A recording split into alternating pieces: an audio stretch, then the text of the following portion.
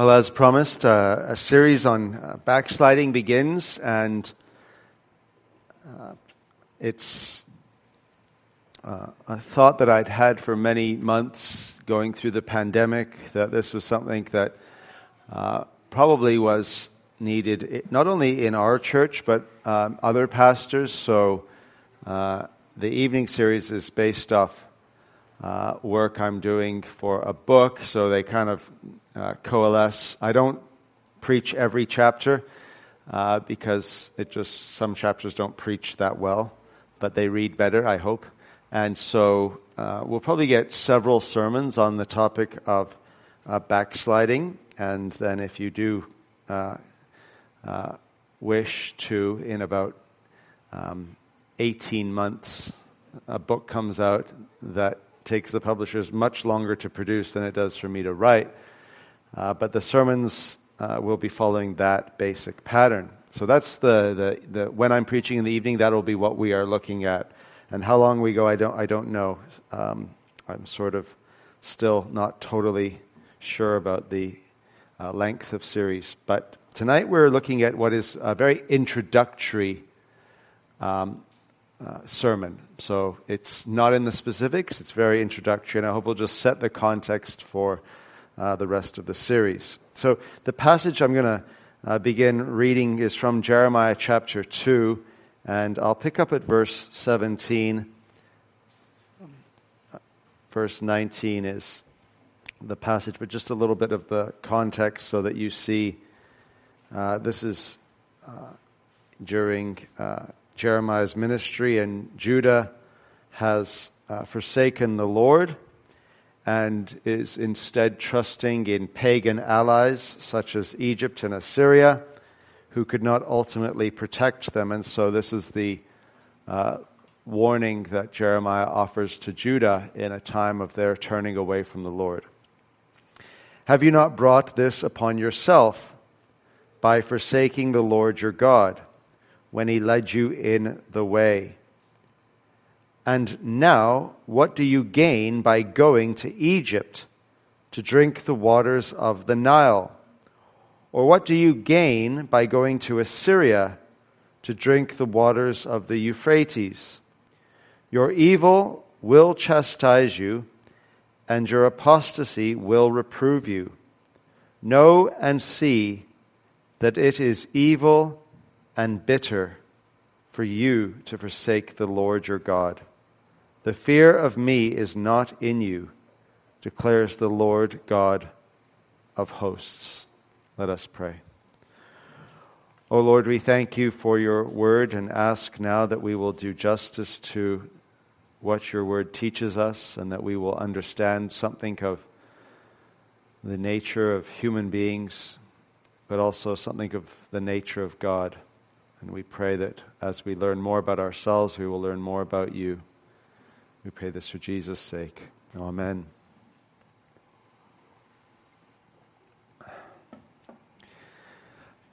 Octavius Winslow has this to say, and it was such a stirring comment that I thought I would begin the series with it. He has a book basically on spiritual declension in the human soul. And he says, if there is one consideration more humbling than another to a spiritually minded believer, it is that after all that God has done for him, after all the rich displays of his grace, the patience and tenderness of his instructions, the tokens of love received, and the lessons of experience learned, there should still exist in our hearts a principle, a tendency of which is to secret, perpetual, and alarming departure from God. So after all that God has done for us, in the multitude of ways that he has blessed us, is it not alarming that there should still be a secret principle within us that leads to departures from God? And I thought that if you are totally ignorant to that idea, if you are totally in disagreement with that idea, it is my humble opinion as a pastor, you are probably in a very dangerous place.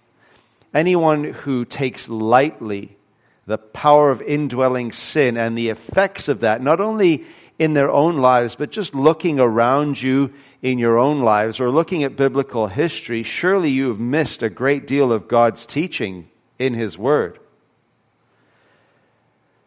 John Owen, probably a little more difficult to understand, but he writes in such a way that reminds me of how many writers tend to perceive things in their day. This could easily come from the lips of Martin Lloyd-Jones or Spurgeon, or even before that in the early church. And he said that the state of religion is at this day deplorable in most parts of the Christian world. And this is acknowledged by all who concern themselves in anything that is so called. Basically, anyone who is a Christian will say that the state of religion is deplorable. The whole world is so evidently filled with the dreadful effects of the lusts of men and the sad tokens of divine displeasure, that all things from above and here below proclaim the degeneracy of our religion in its profession from its pristine beauty and glory. So he's evidently thinking of a time when there was a pristine beauty and glory. When that time is, I actually don't know, and I'm not suggesting it didn't happen, but I don't know. I studied enough of church history to wonder where this pristine beauty and glory may have been, but he doesn't sound at all confident about the state of religion in the 17th century, the heyday of Puritanism. Now, that could easily have come from the lips of someone today, the degeneracy of Christian religion in the world. In fact, with the death of the Queen, many Christian commentators have been looking at the fact of the writing on the wall for Europe in terms of the last vestige of what was a credible Christian monarch in terms of a public proclamation of the faith. And it is not so sad that a 96-year-old woman dies to go and be with the Lord. That is, as we say in England, a good innings. The sadness is the context in which these things happen and the meaning that is associated with the death of someone who did publicly proclaim Christ in very powerful ways at times. Now, the point that I'm trying to say is that we may indeed be living in a time of public degeneracy, and you see this in a number of ways, especially in the new sexual revolution. There have been multiple sexual revolutions throughout the ages. We are living in another manifestation of a sexual revolution in quite unprecedented levels in terms of identities. And these things are creeping into the church. They are creeping into Christian schools. They are creeping into various other institutions that were once Christian bastions of orthodoxy. So many are aware today that there is something not quite right with Western society. I will not speak of Africa or Asia. I have my own opinions on matters there, but in at least North American society, of which we are an integral part as people living in Vancouver, there's something not quite right, it seems, with the church. But then, whenever society goes a certain way, it seems as though the church is usually in step, maybe a few steps behind. As society goes, the church goes. As society does certain things, the church starts to take on those things for worse, usually, almost always for worse. And the church very often follows the public morality of society, and so society establishes an orthodoxy, and the church leaves their orthodoxy for the orthodoxy of society. This is happening en masse in denominations in North America. Now that happens on a corporate level. It also happens on a personal level, and so perhaps you are witnessing the effects of this at large in society, or perhaps You're even witnessing the effects of this in lives of people whom you love, where you are noticing they are drifting from the faith. They have lost some of their zeal. They have lost some of the principles that set them apart as fine Christian individuals at some point in their life, and now they seem to be coasting, or maybe, even more alarmingly, you've even noticed that within your own soul you have drifted in recent years, that you are finding certain spiritual privileges harder than they used to be, less frequent than they used to be, less robust, less fervent, and that something is not quite right in your own life. This series is not meant to be negative. It is meant to be positive in the sense that the series is meant ultimately to help you. It's not meant to harm you. It's meant to see, is there a problem in your life or in society? And if indeed there is, what can we do about that? What does God's Word have to say about that? And so it will be a series on the backslider, but also on the apostate. Now, those are scary words. When was the first backsliding and when was the first apostasy? Well, of course, it happened in the garden. Usually you can pinpoint any sin and take it back to the garden. And so Adam and Eve were the first backsliders.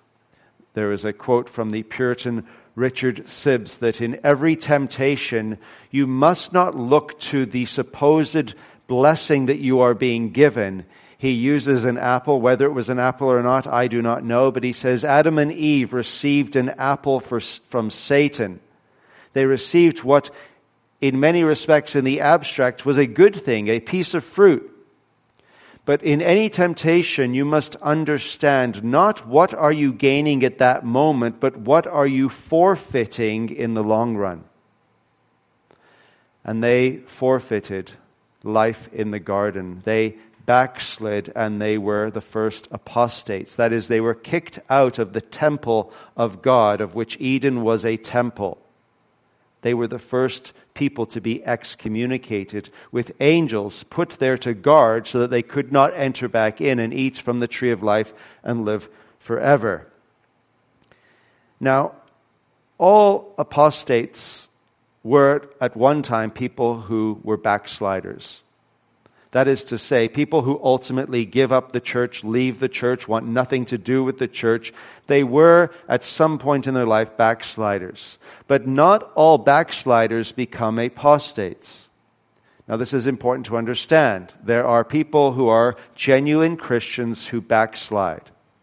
That is to say, they do not live as they ought to live. The Westminster Confession of Faith actually has a few chapters on this, and it's quite remarkable the language they use of true believers who sometimes, because of the temptations of Satan, sometimes because of the power of indwelling sin, sometimes because they neglect the means of grace, such as the preaching of the word and the sacraments, they backslide, and when they backslide, they incur God's fatherly displeasure.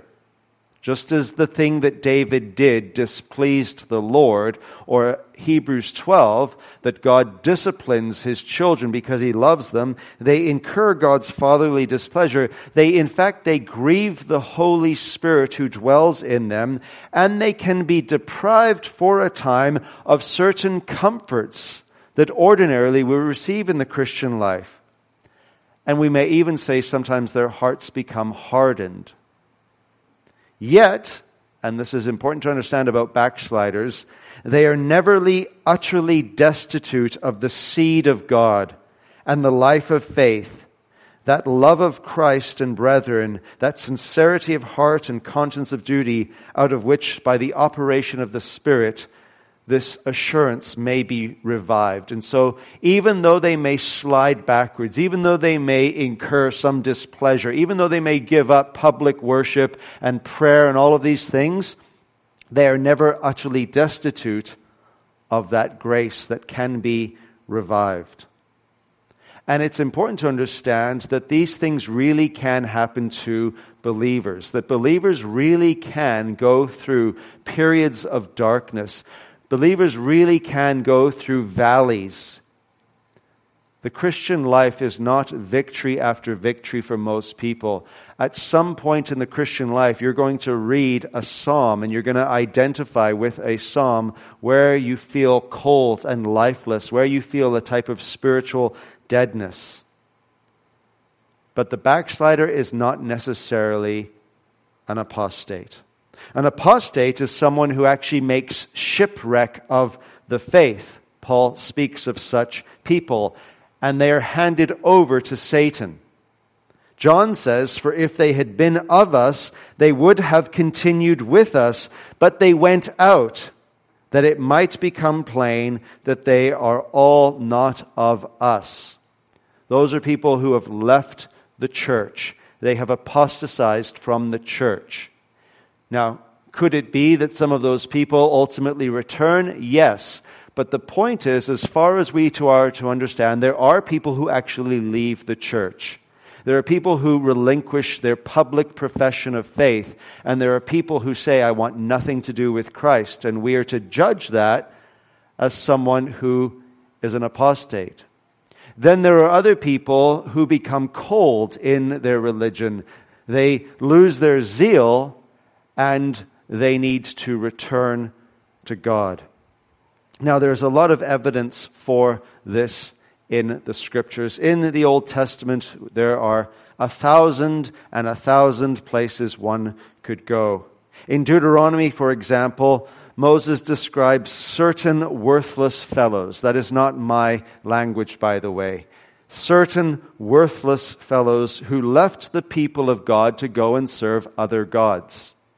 They were among the people of God, but they left the people of God to go and serve other gods. They are called worthless fellows in chapter 13, verse 13.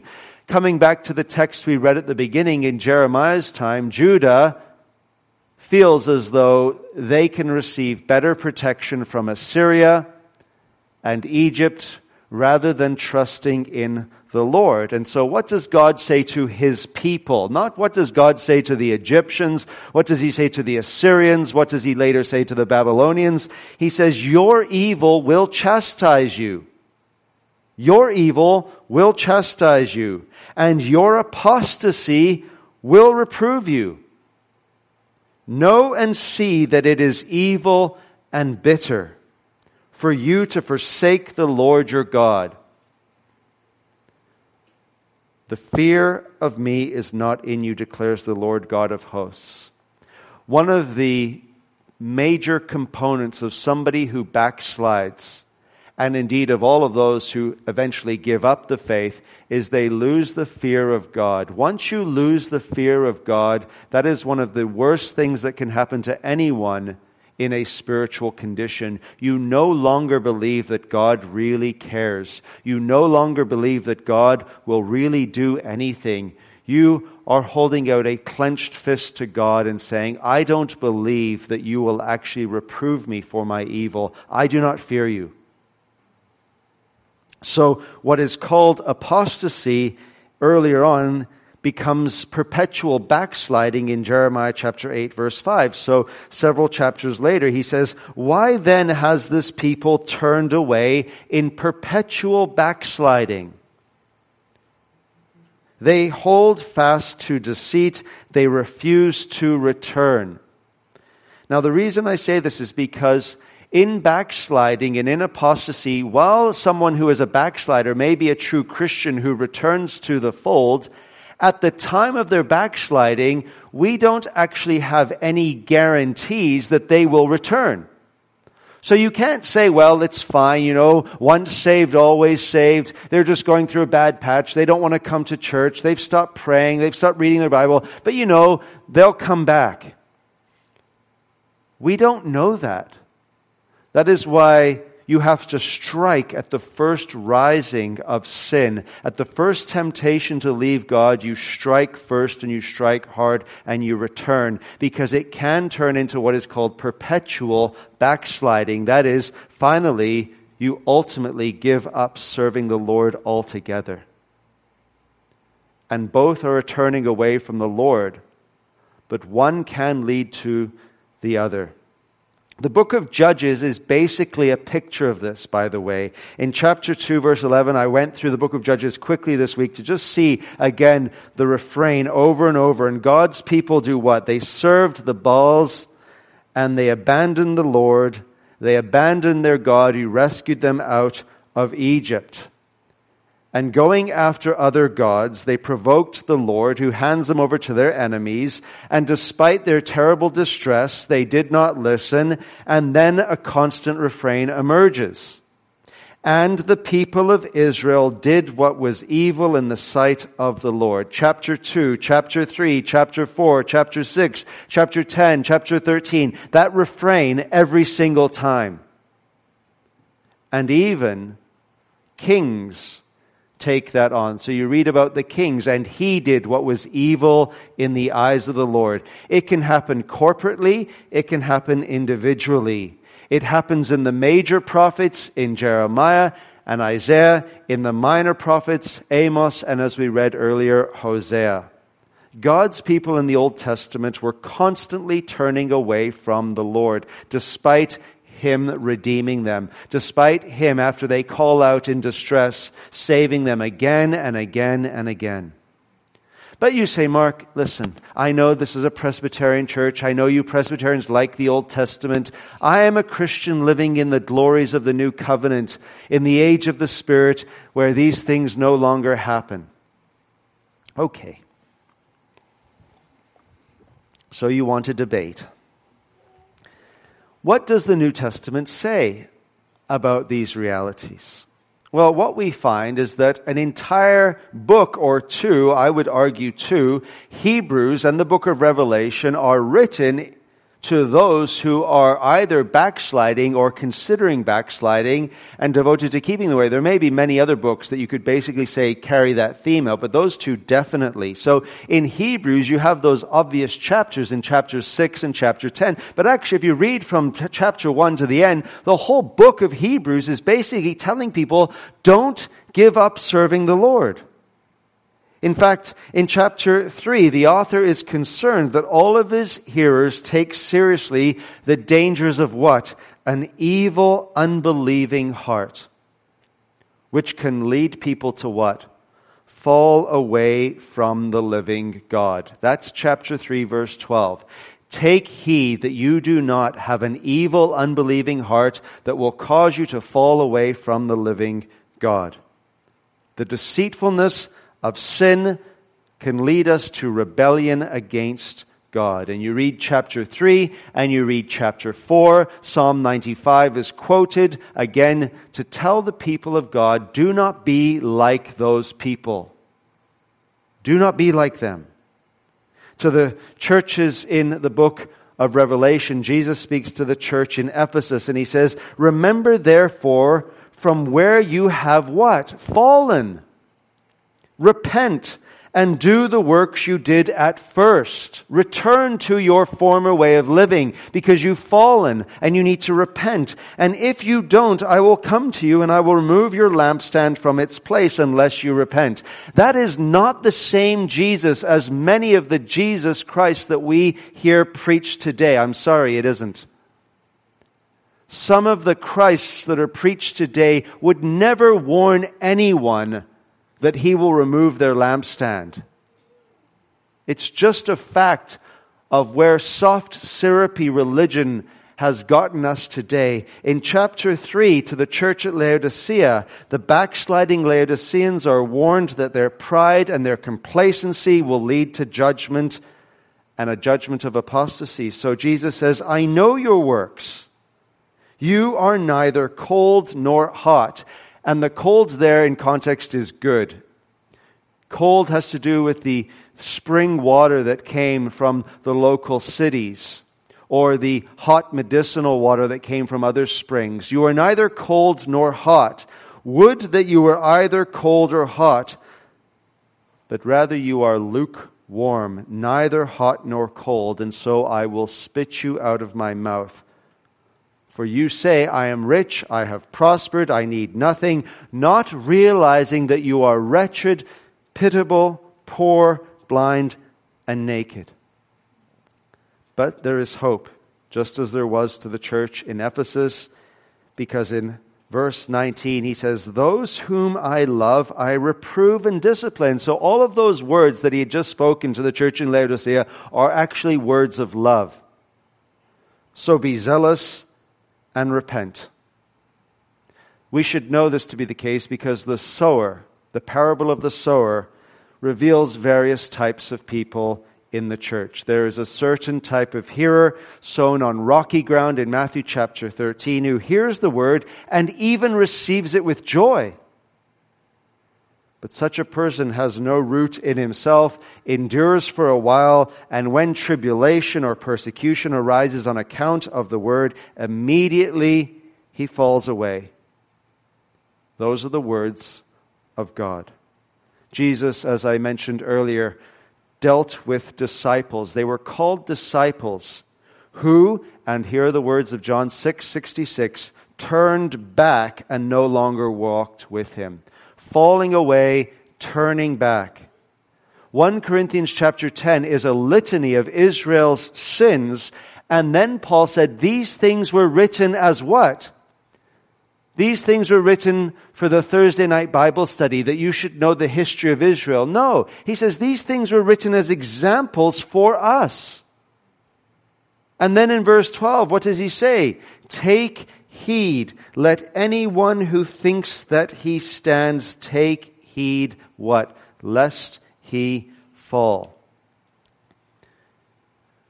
In other words, and this is a small sampling of the biblical picture, whether the Old Testament or the New Testament, there always seems to be a reality that we need to confront, that there are people in the visible church, professing Christians, who need to be warned not to fall away, not to turn back. A great deal of biblical teaching seems to be concerned with this. Now, what can we say by just a few points of application? First is this. You may be aware of the things that I've been saying on a very personal level. Maybe yourself or maybe somebody that you love dearly. Most of the students that I went to seminary with are not only not serving in the ministry, they are not even in the church as far as I am able to discern right now. One of them ended up on the front page of a newspaper in jail. Another man was kicked out for chasing other men's wives. Another for stealing from a professor. The point is, some of us have learned by painful experience the realities of which we speak. We've seen maybe even loved ones that are family members who no longer appear to be walking with the Lord. They no longer appear. Do we know the heart infallibly? No, nobody would ever say that, but they no longer appear to be walking with the Lord. And so God warns us of these realities in order that we may turn to Him constantly in faith and repentance.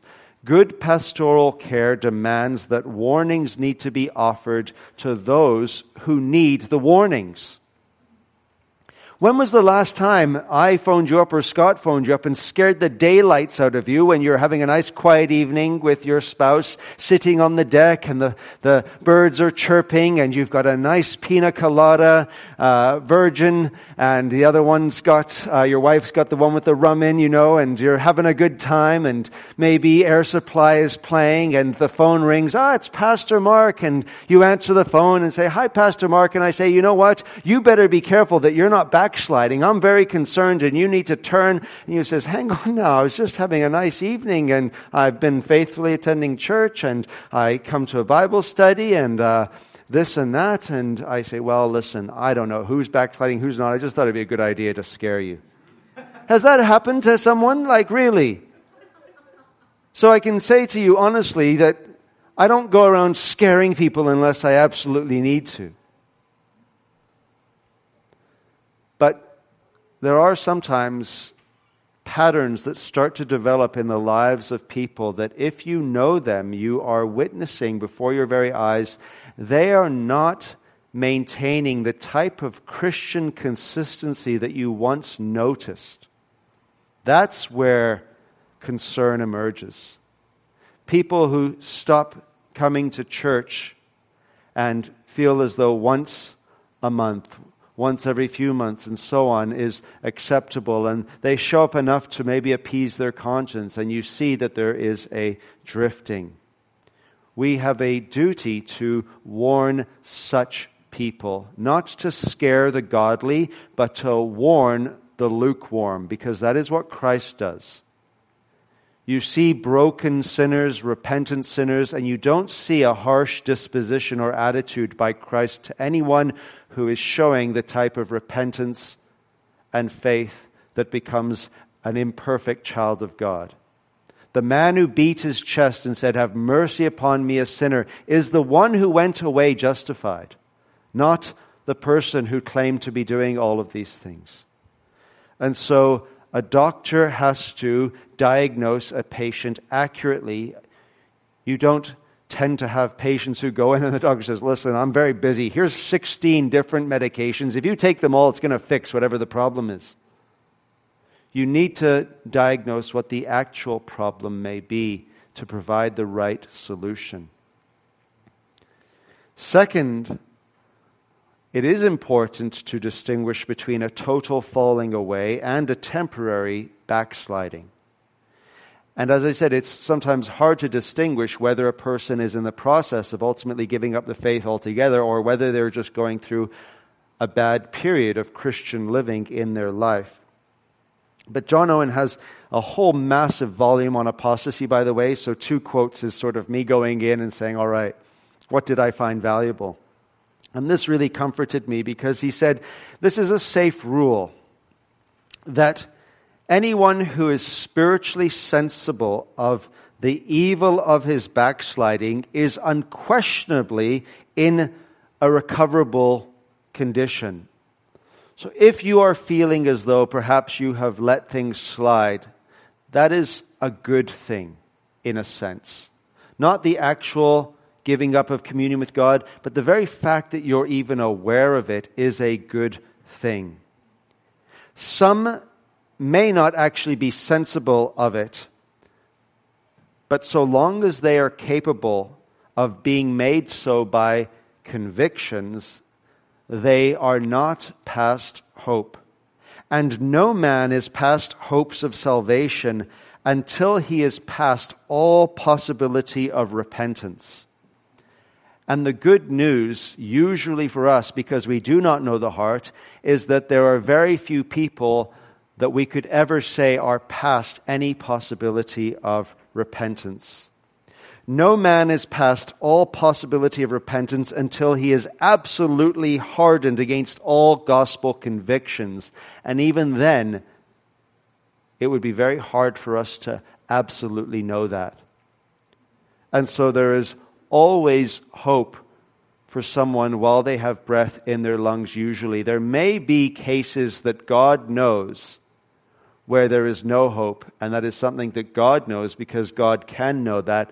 But for us, that means that we continue to pray. We continue to hope in the seed that was planted at some point in one's life. If they've left the church, that they will return. Or if they're backsliding, that they will experience a revival. And that because the Spirit dwells in them, the Spirit will enable them to return to their former way of living and indeed progress in their way of living.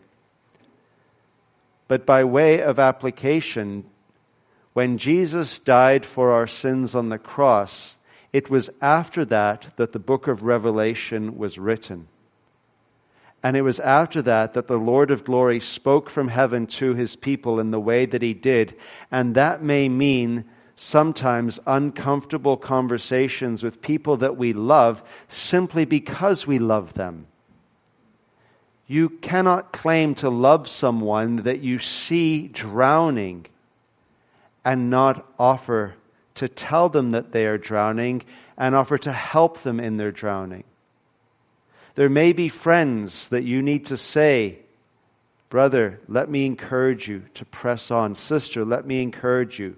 Not only by just going into your closet and praying for them, but there's another aspect of Christian living where sometimes you actually have to move your lips in their presence It's easy to just go and say, Lord, I see that person, they're not doing the things they used to, and just pray for them. It's much more difficult in a certain sense to say to them, listen, is everything okay?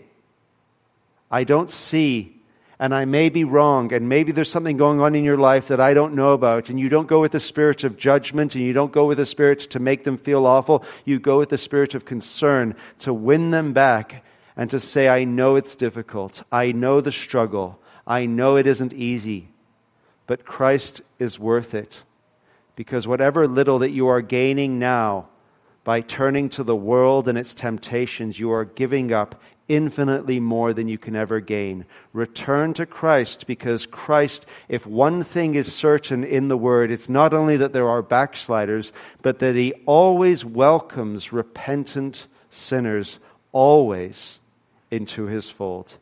And that is the glory of the Christian faith, that you always have an opportunity to say to the Lord, I am sorry, I repent. Strengthen me in the ways that you would be pleased with. Let's pray. O Lord, we thank you for your word and ask that it may be a lamp unto our feet and a light unto our pathway, that we may remember that we can easily fall away in terms of living in our own strength. And so we ask that we would do things from the strength of Christ and for the glory of Christ, so that we may progress on the road that leads to life. Protect us, and not only us, but those whom we love, those whom we wish to see walking in the ways of the Lord. For Jesus' sake we pray. Amen.